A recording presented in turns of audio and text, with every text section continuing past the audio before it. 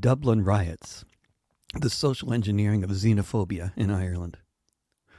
You can find this in both written and podcast forms on Substack, on Patreon, and at davidrovics.com/thisweek. In these days of a genocidal bombing campaign in Gaza and a widespread blackout in both the mainstream media in the West and on social media, the choice between a news blackout on Facebook and a polarized all-or-nothing discourse on X trying to make sense of anything happening in the world that you're not directly witnessing yourself can in many ways be more challenging than ever, oddly enough in this epoch of supposed connection.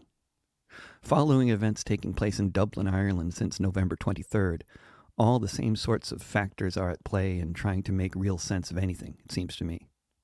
I'm not sure if it's any different for people who live there, or at least judging from the sorts of things we're hearing from the Irish politicians or Irish media outlets. So although I know many Irish people in Ireland who share my take on recent history there and ongoing developments in Irish society that have been taking place on the island in our shared lifetimes, perhaps my vantage point as an outsider who is also a frequent visitor with an interest in sociology might be of use. For the many people out there in the world with Irish ancestry, or just anyone with a deep sense of connection with various themes from Irish history or with Irish music, dance, poetry, etc., it's easy to paint the Irish past and present with broad brushes and unhelpful generalizations. I'll just admit right here that I'm one of those people apt to make such generalizations, being a history buff with a bit of an obsession with Irish traditional music. But I'll endeavor to avoid any inaccurate pronouncements, even if I may make a few broad historical statements along the way. For those who missed it, an Irish citizen with an immigrant background seems to have lost the plot and began attacking small children with a knife on one of Dublin's busiest streets. One of the children's teachers and a quick-thinking Brazilian immigrant on a motorcycle were able to put a stop to the man's stabbing spree. What then followed were large groups of young men engaging in the torching of city buses and police cars and apparently the chanting of xenophobic slogans, "Get them out," the targeting of a refugee asylum center, it seems, with one of the burning vehicles on fire directly in front of it, and then larger groups of people taking the opportunity created by the chaos to loot some downtown shops. Politicians and pundits are saying these riots are unprecedented in a number of ways. They're very understandably expressing revulsion, but just as often they seem perplexed. If they are actually perplexed and not just faking it for the cameras, it could still be understandable. The politicians are usually around my age or older, unlike these young rioters. The politicians grew up in something more along the lines of the Ireland I first visited in the 1980s, and then again much more in the 1990s. The Irish Republic they grew up in, and the Irish Republic I first visited, was overwhelmingly white, Irish, Catholic, and poor. It was the first country to be colonized by the British Empire, and one of the many to throw off the yoke of imperial domination, only to replace it with a partial independence that had a lot to be desired, and still does. But the Ireland they grew up in also had, at least by my recollection, certain consistencies about it that many people found comforting. Most people were poor, but then that was true of most people you knew. And there were very few ostentatiously wealthy people of any description, even in the center of the biggest cities, flaunting their riches and wearing mink coats and staying in fancy hotels back then. Many people were on the dole, probably half the young people I met back when I first visited. But rent was cheap in most of the country, and most everyone could at least squeak by under the circumstances. Although many people had complaints about the two-party duopoly that had been, and still is, running the Republic of Ireland for most of its existence since independence, there was also a widespread feeling that a lot of people in the world had it worse than Ireland did at the time. There was, and still is, a widespread sense of solidarity with other formerly colonized lands and peoples around the world, whether they were other former victims of the British Empire or victims of other empires. There was a widespread and frequently expressed revulsion for the racist attitudes many Irish people associated with Irish Americans. And as an American visiting Ireland, I was often told by people that we're not like that here. To say what is overwhelmingly obvious to anyone my age or older who grew up in Ireland, the whole foundation of Irish nationalism was that it was a nationalism of a colonized nation against an imperial one. And to the extent that most of the island became independent in 1921, Irish nationalism maintained this internationalist, anti-colonial, anti-imperialist, and also fundamentally anti-racist and anti-xenophobic character, as it was rooted in all the colonized people uniting against their common oppressors and very rooted in socialist notions generally. As any Irish person passingly familiar with Irish history knows, the leaders of the Irish independence struggle were also socialists. Ireland was thus also not only an island with a disproportionate number of great musicians, but its population on average was one of the most generous in the world in terms of donating to and volunteering for humanitarian organizations, which is just one quantitative measure of the attitude of the average Irish person. So many aspects of this island I'm describing began to change in the 1990s with the Celtic Tiger phenomenon. Overnight, it seemed, Ireland became a country of immigration rather than emigration. Suddenly, jobs were plentiful, but they were being taken not only by Irish people, but by immigrants from other EU countries and beyond. IT companies were moving in droves and setting up their European headquarters in Ireland.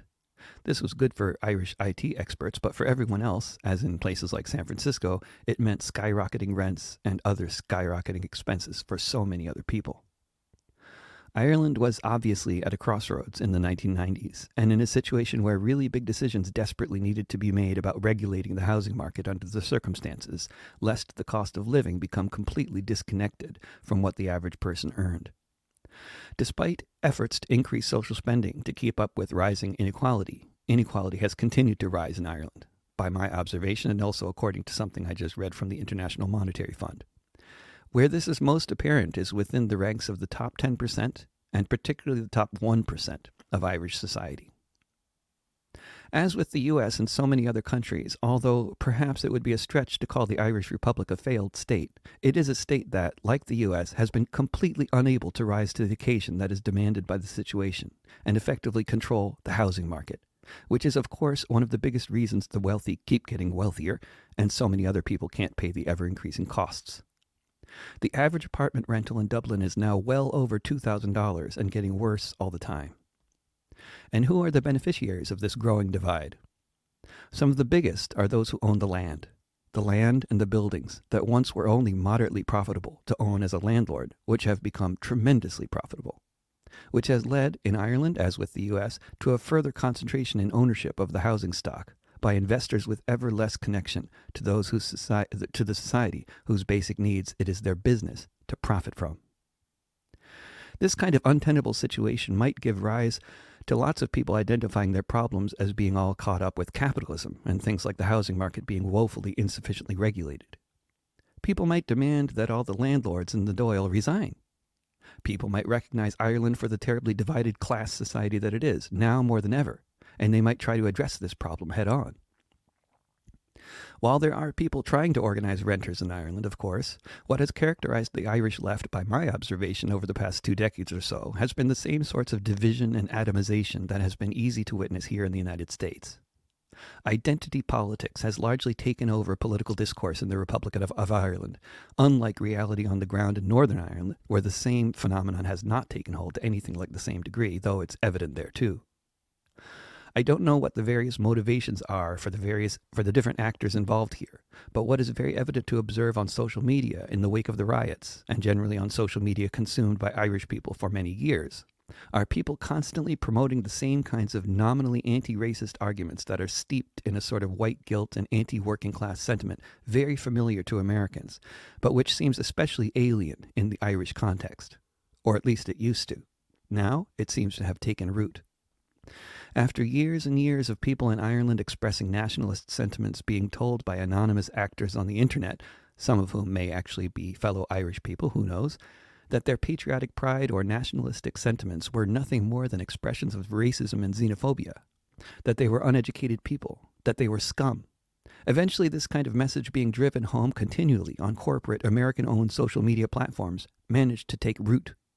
Eventually, some combination, perhaps, of their ever more stressed circumstances, of the unfamiliar displays of ostentatious wealth that are now so easy to find in the center of every Irish city, of the direly precarious and ever-worsening housing market, and of the competition for jobs and housing with an ever-growing population of immigrants and refugees, created the xenophobic outburst that was being socially engineered for so many years in so many ways.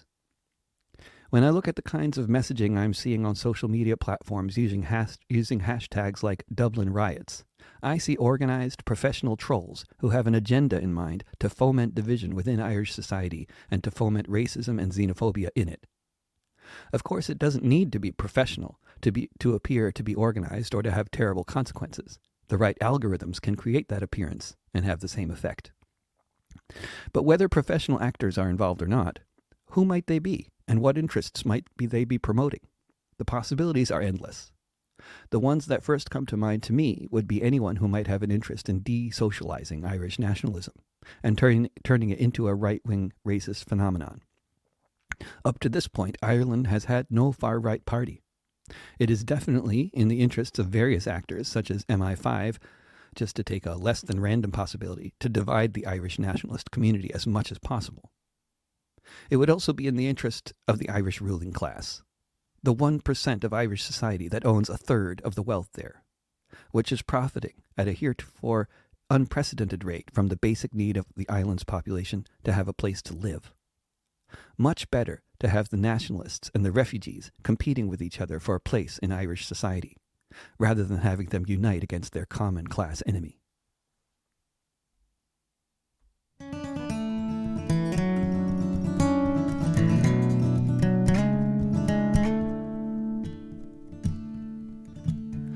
You could say it started long ago, or keep one lifetime in your sights. People were marching for basic civil rights. The marchers were attacked. The press made wild claims. Anything that happened, Republicans were blamed. The mood that was incited, quite intentionally, all over the 6 counties in the loyalist community, was an atmosphere of hatred, the kind that burns and kills if you live in the wrong house or stand too close to the windowsill. In the pogroms of 1969.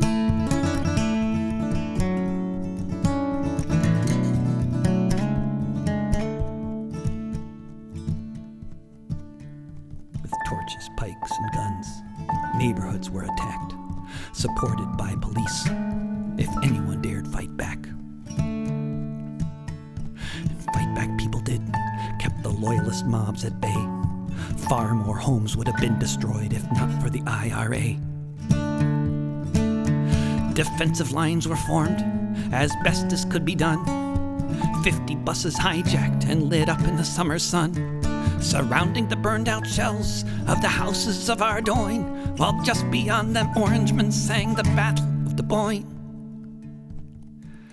In the pogroms of 1969.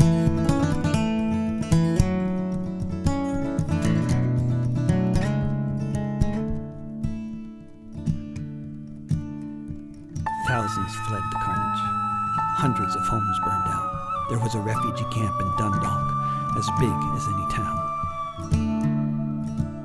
The British Army invaded the north and started building walls, separating ghettos from the bog side to the falls. If you want to understand the world you live in, you have to peel back the layers and look beneath the skin. If you do that, you may find that so much of these troubles began half a century after the Black and Tans. In the pogroms of 1969.